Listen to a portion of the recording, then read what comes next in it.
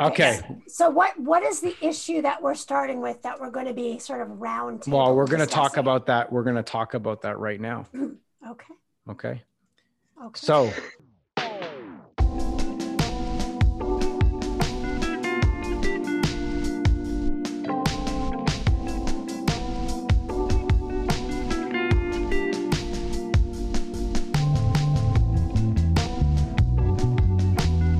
Wing It Podcast, goosedigital.com, episode 75. Who do we have? Robin Kroll. Chris O'Neill. Jen Pugsley. Michael Turksani. Not actually episode 75, but we're doing a new format. So that's why we've just threw the number out there today. We're going with more of a conversation approach, which I personally like. Listening to a lot of the podcasts that I follow, they're really more discussions than they are organized presentations almost, which tend to be, I think, our podcasts kind of fall into that category. Now, our podcasts are not typically planned, to say the least. That's the whole mantra behind Wing It, but they're reasonably structured, I guess, is how we've been doing them. So this is going to be one where it's not only is it unplanned, it's unstructured. Right. So we're going to see how this goes. Robin is very cautious right now. She doesn't like unplanned or unstructured. I'm ready to go with the flow. I'm good. All right. Okay, Robin. Yes. So you guys wanted to talk about, well, why don't you guys say it? We want to talk about digital thought leadership. Okay. And digital thought leadership or thought leadership distributed through digital mediums? Yes. Okay. Yes, the latter. Okay. That's what we want to talk about. And we want to talk about how necessary is it. We want to align it to the insurance industry. So we want to talk about price because we know that's a big thing. Mm-hmm. But we want to talk about some trends that we're seeing our brokers take with this digital thought leadership and some of the things that we're seeing successful from a lead gen front that, were kind of different than a year and a half ago. And that's what, And I think maybe the sort of the flip side or the other side of that is talking about it from the lens of in an industry where a lot of people view the products as being a commodity. So it's really the same. How does the end consumer figure out, which brand that they're interested in, which brand they want to align themselves with? What are some of the factors that they consider when they choose to work with a broker or with a particular insurance company? And I think that's part of it. So if the bigger question is, how do they make that decision? Then, the thought leadership and how that is actually shared through digital, that is one of the factors that they can use to make their decision. So I don't know if that's another lens or it's sort of a side part of it. that. Part of it. But most of it comes down to what's going to actually drive more revenue. So, when we sort of see the trends that have been taking place and that are evident in sort of retail and sort of, the consumer marketplace, and we see how that has slowly been sort of dribbling over to B2B. And, we certainly get a view of what could be happening in B2B by the way that consumers are sort of leaning, and we see how where purchases are now largely sort of evaluated online. They are evaluated through the content that is being published, and where insurance maybe hasn't been sort of first to the post when it comes to sort of that digital play. We are now seeing more and more how the consumer is basically dictating, hey, we'll pay a little bit more or even substantially more for an organization that basically matches up with my values, my Sure. lifestyle, whatever the case may be. And so I think more and more you're going to see, the investments being made in that digital story being told online, so that the consumer that's targeted is actually going to be able to be fully acquainted with an organization's culture and an organization's values through the digital channel. Right. Yes, I think that revenue comment, Chris, is so spot on, because that's really what it comes down to, right? It's driving more business, it's driving profitability, and that's why when we're talking about the digital, where there is that ability to connect what you're doing from the marketing side through that revenue attribution and understand what's working. And in certain industries, when you sort of think, we mentioned retail as an example, there are brands that are out there that people just know about because they're such big brands and they've been around for so long, and that they do have a persona, they have a profile, they have a cause, they have a meaning. But when you talk about certain other industries, whatever that persona is, it's not going to be as well known by the end consumer. So they wouldn't necessarily have that automatic affiliation with them. So how do you build that? How do you really showcase and share and demonstrate this is who we are as a company? This is what we stand for. This is the value that we can deliver to you as a consumer. I think that first piece is why to do it to begin with, right? Like why go down this road of adding additional information or value proposition around the edges of a broker's value prop.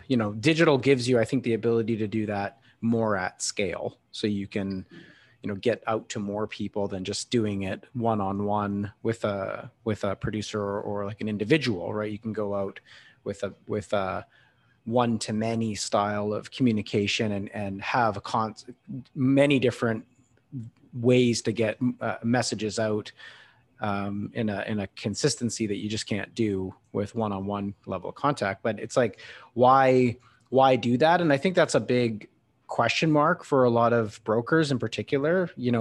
Why am I going to invest this money in establishing a content strategy, establishing our reasons why, to your point, Chris? And if we do that, how far down that road do we go? And when do we know if it's actually making any kind of difference in the business, writing new business or retaining business? I think that's pretty difficult, it's a pretty big pill to swallow, because it's not going to be inexpensive, to layer in a cohesive level of strategy. I'm not saying it's going to cost, millions of dollars, but, to have something that's cohesive, that actually adds some level of value to your business and, doesn't embarrass you, it's going to be, a headcount plus type of an investment, on an ongoing basis. So that's a tough one for some brokers, to swallow. And I think those that have taken maybe the first stab, how long do they give it where they say, like this online marketing and this digital presence stuff was cool. We tried it for 2 years, but do we have the wherewithal to continue that through a longer time horizon, 5, 6, 7, 10 years, to really and truly be, I guess, more digital first from a communication strategy? Yeah. I mean, I think I don't know why we see it though, as, maybe you could lump it into the same industry as like real estate, for example, but I don't know why it would be that different. Like digital it's a new world. It's a new Well, if you brought it right down, if you brought it right down to commodity, I think it would be, Chris, are you going to go to a different gas station because you really like so-and-so that happens to be at the counter? First of all, you probably don't even go into the counter, but let's just pretend you were still going into the store to pay for your gas.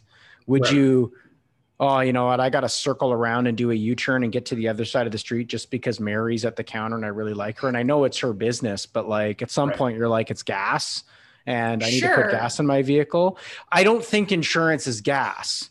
It's but not, I'm saying, but I get that, but I'm just saying, I think that's you said the average consumer may believe that it's very commoditized, right? They don't know what they're buying. They don't. So they might think it's just gas. Oh, I have to have it on my house. Who cares where I get it from? So I think to answer the question as to why, maybe this is where you're going to go, is I think the reason to do it, there's a revenue piece that you brought up, Chris, but I think they're part of the reason to do it is to really underline, well, both the broker value proposition, but also like, what is insurance? Why, you know, the types of things that you should have and basically be part of that communication process.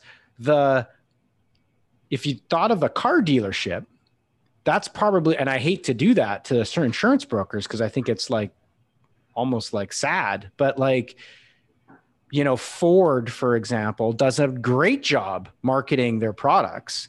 You know exactly what's going on with what you're buying between X and Y.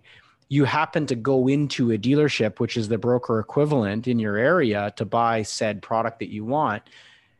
And I think that you probably would buy your vehicle from someone that was more knowledgeable and helped you understand. But how often do you really see, you know, the broker or the dealer in your area creating content? Well, I don't know that they need to, because the brands are doing such a good job pushing the value of their product, but you don't have that in insurance. Which you don't see RSA or, you know, or RSA has gone into or any of these people coming up with strong reasons why, right, to buy their product and pushing that down to the end consumer. You don't. I do. There's a huge disconnect. It's a good point. I mean, if we're sitting here saying that the local Ford dealership isn't sitting around creating this local presence of Oakville, come to my dealership. I mean, I don't know enough about the industry. I do know somebody that does, that maybe needs to join our podcast and he would love to. And he also knows the insurance business, so he might be able to add value here. But I don't know enough about that. But you're right in the sense that Ford is doing their thing, and there's maybe more cohesive, like a more unified approach to that. When you walk in, you know you're buying a Ford, and there's all these other places where you can get the information directly from Ford, right? I don't know. How was your experience? Chris, I feel like Chris is trying to jump in here. Yeah. Well, I think I like this. I like Mike bringing up this specific thing about a big brand like Ford, and how, you know, there is that sort of broker equivalent at the dealership. And I feel like where it is that we're seeing things change in retail, where the transparency is right on the digital message, and it's sort of through and through that digital message that a client is being educated about what the sort of the underlying value of this product or this company is. I think the very equivalent, and the question about whether we should do it or whether we shouldn't do it as a broker, as a car dealer, as whatever, the answer is yes, you do need to do it, because that is where the money is going. The money is going. The additional premium is being paid to organizations that are delivering that digital message to their visitors. And if the consistency between the digital visitor, that is the digital message, and the message you get at the brokerage, at the car dealer, or whatever, if that's unified, then you're going to get quicker closes, higher value closes, higher profitability. Everyone's going to be happy, right through to Ford or Intact or whoever it is. So, like, I think that you know, it is clear. Now, how long of a game is it? So, to Mike's point of how long do you kind of invest, and what do you invest in order to get that message out there? You know, that I know is kind of like, you know, not everybody has an unlimited sort of like bank account to kind of, you know, Right. refine that digital message for everyone. But I'll say this, it's not the whole world. So if you're a broker or you're a car dealer, pick your audience, message that audience. That's the one that you need to message. And that's, I think, the thing that sometimes gets lost. It's like, you don't have to sell everybody, but you have to decide who you're going to sell, and you have to go after that with that message that's going to resonate. And that's where marketing is the payoff. Like, that's where you've got to invest in that marketing message digitally, on the floor, all the way around, to make it really, really super clear. If you are going after that millennial audience, then you have got to understand that they are going to pick up that message digitally. If they don't get your message digitally, you're not going to get them. Yep. So Chris, I'm going to go back to one of the points you made about, and I think I understood this properly, talking about, that experience that you have in that face-to-face and replicating that digitally. So absolutely, yes. You need to know who the audience is. But if you think of it sort of drawing on that line, and we take it back to the broker. So when a broker has a conversation with a prospect or with an existing customer, and they have that conversation where they can ask a specific question, oh, you just renovated your basement. Well, this is some advice. Did you know that, we might have to add additional coverage because of this? Did you take photos so that the unseen renovations, we actually have proof that there's coverage? So how do you take that? Because that is such a valuable conversation. Right. So if you're able to communicate that is totally worth it. So taking that and communicating that digitally, and there's so much value in doing that. It's not like you're flipping a switch and saying, yeah, I'll just take that conversation and put that personal face and get it out in digital. But there are ways to do that. And I think, when Jen and I were talking about this is sort of a little bit of the premise of the starting point of this, is how do we take that personal, that advice, that value, and we showcase that in digital, because that is a differentiator. That is something that people are saying, you know what, that's worth my extra time, potentially worth paying a premium for, because there's value in that. And that also adds that differentiator between broker A and broker B, because one of them is actually saying, I'm going to help you and give this advice to you, and the other one is not. And that goes back to what Chris is saying. It doesn't have to be everybody. That's obvious. There are products, and there are a need for those products that are commoditized, but there's also a whole slew of other products that isn't so cookie cutter and needs that advice and attention that is usually given by the front line.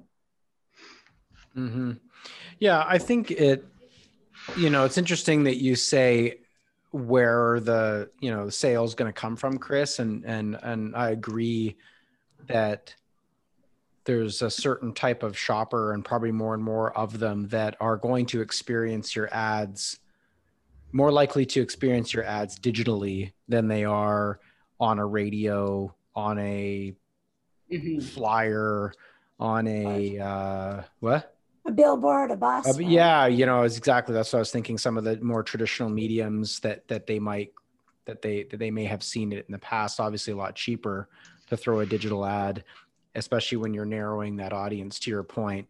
And now it's about, what does the ad say, and all that angle. I think more is to be done there, because I don't think on this podcast we've got extensive knowledge of the attrition rates of various brokers' books and the growth rates and certain age ranges, but they would certainly know, in terms of the business that they're writing and the business that they're losing.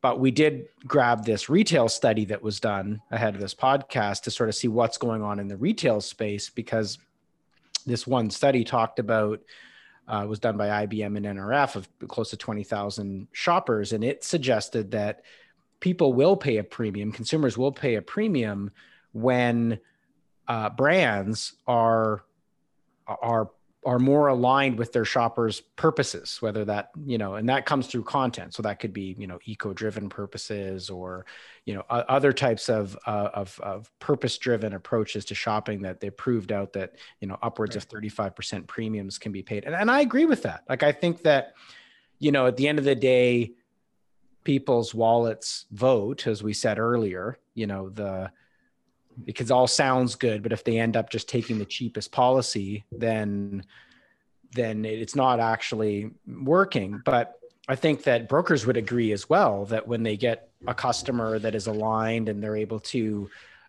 spend some time with them to talk about those additional coverages and why they're important and what they need for their individual situation, that you write more business, and Right. they're fine to, you know, customers are usually happy to pay for that type of thing. So I would say that that's probably that, you know, the next side of the conversation is once you're in that mode, is really measuring, you know, the impact of your marketing and, you know, your return on ad spend and your overall marketing investment and in relationship to the business that you're writing. And I guess, usually, yeah, go ahead. Sorry, Mike. I was just going to say it's not always like a complete shift. So, you know, we're talking to some brokers right now. Jen knows, you know, we're talking to a few brokers right now where they've got let's call it like an older book. Okay, so they've been in business for 60 years. They have built a business on the things that were building business in the 70s, 80s, and 90s, which is, you know, really good, thoughtful service, community service, and all that kind of stuff. And now their book really leans more towards, you know, retirement age. Like it's not all that, but it's largely that. And then maybe they have a sprinkling of sort of younger, you know, younger clients, but they see more and more that the growth is really not there. Retention, it's dropping off because, well, quite frankly, people are like checking out. Yeah, well, downsizing and dying, right? So it's like you've got that sort of like, you know, drop in overall growth because your messaging is really not been updated. So the idea to kind of tiptoe in, it's not a bad idea to tiptoe into an area, pick a product, tiptoe into that area with, you know, with some messaging that is consistent with, like, you know, you're targeting, and that's the way to do it. Target that sort of area that maybe is a little bit underserved.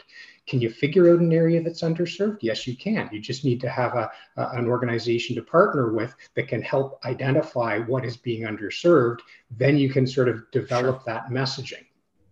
You know, these days, getting a digital message, you know, sort of like the persona creation, getting some very, very attractive kind of visuals. This is not like a really expensive thing to do. Is there expense involved? For sure. But it's like once you've got that identified sort of area and you introduce that transparency, introduce the fact that you know what you're talking about, this is where the new, you know, the new insurance buyer, new whatever buyer, is going to be really engaged, because they're going to be looking for somebody that is giving me the information that I need to make a good decision. And that is something that can be fully created digitally. And then you have that, you know, that's I think the ability to kind of not have to transform everything all at once, but to explore that sort of area to, you know, get it started. It's a very strategic approach, right? Because you're figuring out a need, right? As you said, underserved. And then you're really focusing on that very specific area, and you're doing everything all the way down to your investing, that you're making these strategic decisions. You're not just wildly saying, well, I'm just going to spend on everything, or I'm going to spend on nothing. And you're going to be more successful when you do that. Yeah. Well, I mean, I think that was kind of the thrust of it. I mean, I think we all are consumers at the end of the day. And, you know, I think the gas station example was, you know, not a good one, but I think when you really want to commoditize something down to just putting gas in your vehicle, I guess you could, you know, some people might feel that insurance falls into that category. It's just gas in my vehicle. And maybe there's situations where that's true, but I think they'd be pretty few and far between situations where that's true, I think more so now too. I mean, we've even seen a shift with the brokers that we work with from a year and a half ago to how the content strategy has changed to more trust building content and way more of it versus this fast, simple. Well, you'd think of most of the content in this, and it made me think about, content generally and the types of content that we're involved with, but just how underserved the industry really is from a content perspective. We know, there's one major provider of content out of the US that many of them subscribe to and all use the same content, albeit most of it's US oriented, and then they try to regurgitate it. And then there's another one coming up through one of the other big BMS providers that also has some content that you can grab and use. And you're right. It's pretty sad, it's when not you authentic. it's not authentic. And, I think some of it is probably okay. Certain types of technical content that, you may not necessarily need to sort of reinvent the wheel on, but you're right. It's not authentic. And it goes to the sorry, Mike. It goes to the shift that has taken place, even in the last 5 years. I would say it used to be you needed enough content to get somebody to give you a call. Okay, you get the customer on the call, and now the salesperson is going to be able to identify what the pain point is and close the deal. That would be that 5 years ago. That was now.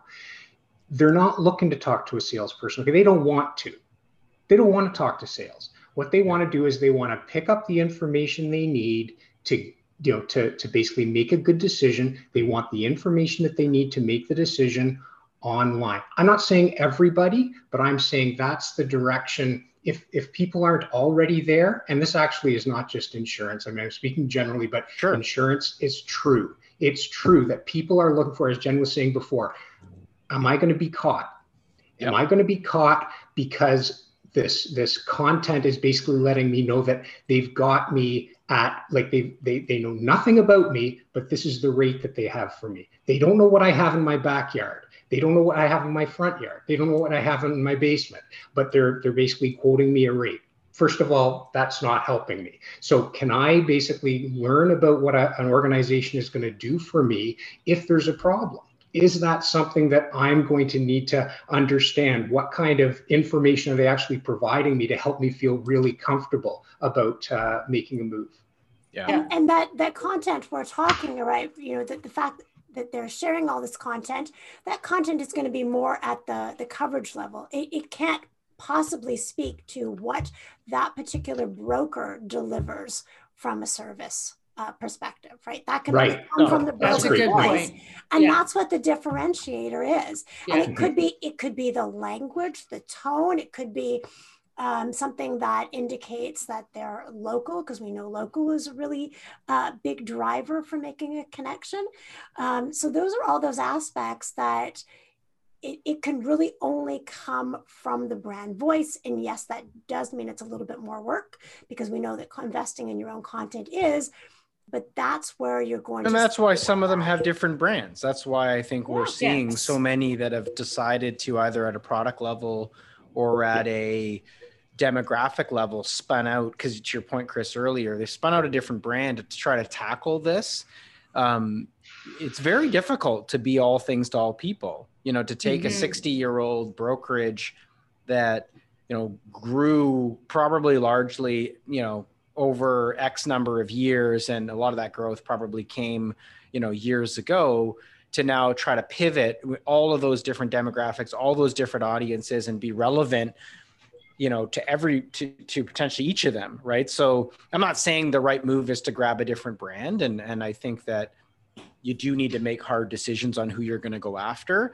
But there's an element to that too, where to say, like, if you're trying to go after the millennial who's looking for, condo and pet insurance and a bunch of these kind of lightweight products that are kind of easy to consume and potentially even purchase online, but you're also trying to go to a you know, a multi-home family, a family that's got a cottage and 3 vehicles, you know, that could be very hard to do.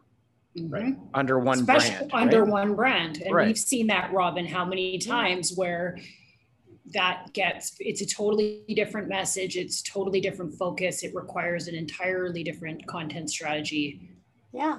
I mean, how do you say in one conversation, we take the time to sit down with you, really understand your needs, and at the same time, but if you don't ever want to talk to us, we can do this all digitally. You can't say that in one message, right? You can't be can't be all things to all people. Yeah, for sure. Hard stuff. Okay, well, this is a new style of podcast, which I guess is a discussion kind of podcast. I really don't basically know. Talking about cheap gas. We're talking about cheap gas and I feel bad about that. Somebody's going to be like, we're not a car dealership. It's not on the same level. You know what? Those car dealership guys, they make a lot of money. So Michael knows because he just bought a truck. Okay. And that was a performance. Right. Yeah. So they make money. So I don't know that's not a bad thing. Nothing wrong with gas. Nothing wrong with vehicles. Well, that was low. That was a low blow. Gas was a low blow, right? Gas is a bit tough. Like my husband basically gives me where I should fill up with gas. So maybe gas is not the commodity that everybody. So you're going to get a content strategy from your local gas station, and that's going to sway you. I don't think so. Okay. It's the car wash though. They throw in the car washes. Car washes. You might be right about that. Yeah. Mm-hmm. I don't know. Maybe if you had, maybe if you had like a Slurpee. It's not a commodity. There's something different at the car wash. And I think that's what we're saying. We're saying, you know, from insurance is not a commodity, but in order to make sure that the end consumer understands that, there has to be that content and that value proposition. So insurance is not a gas station. Correct. No, unless you're selling popcorn at the gas station. Popcorn or car wash. So I go to the best car wash. It's the gas station attached to the best car wash. That's for me. So, all right. Okay, this is a good format. I really like it. Thank you, everyone. Thanks, everyone. Bye. Thanks, everyone. Bye. Bye.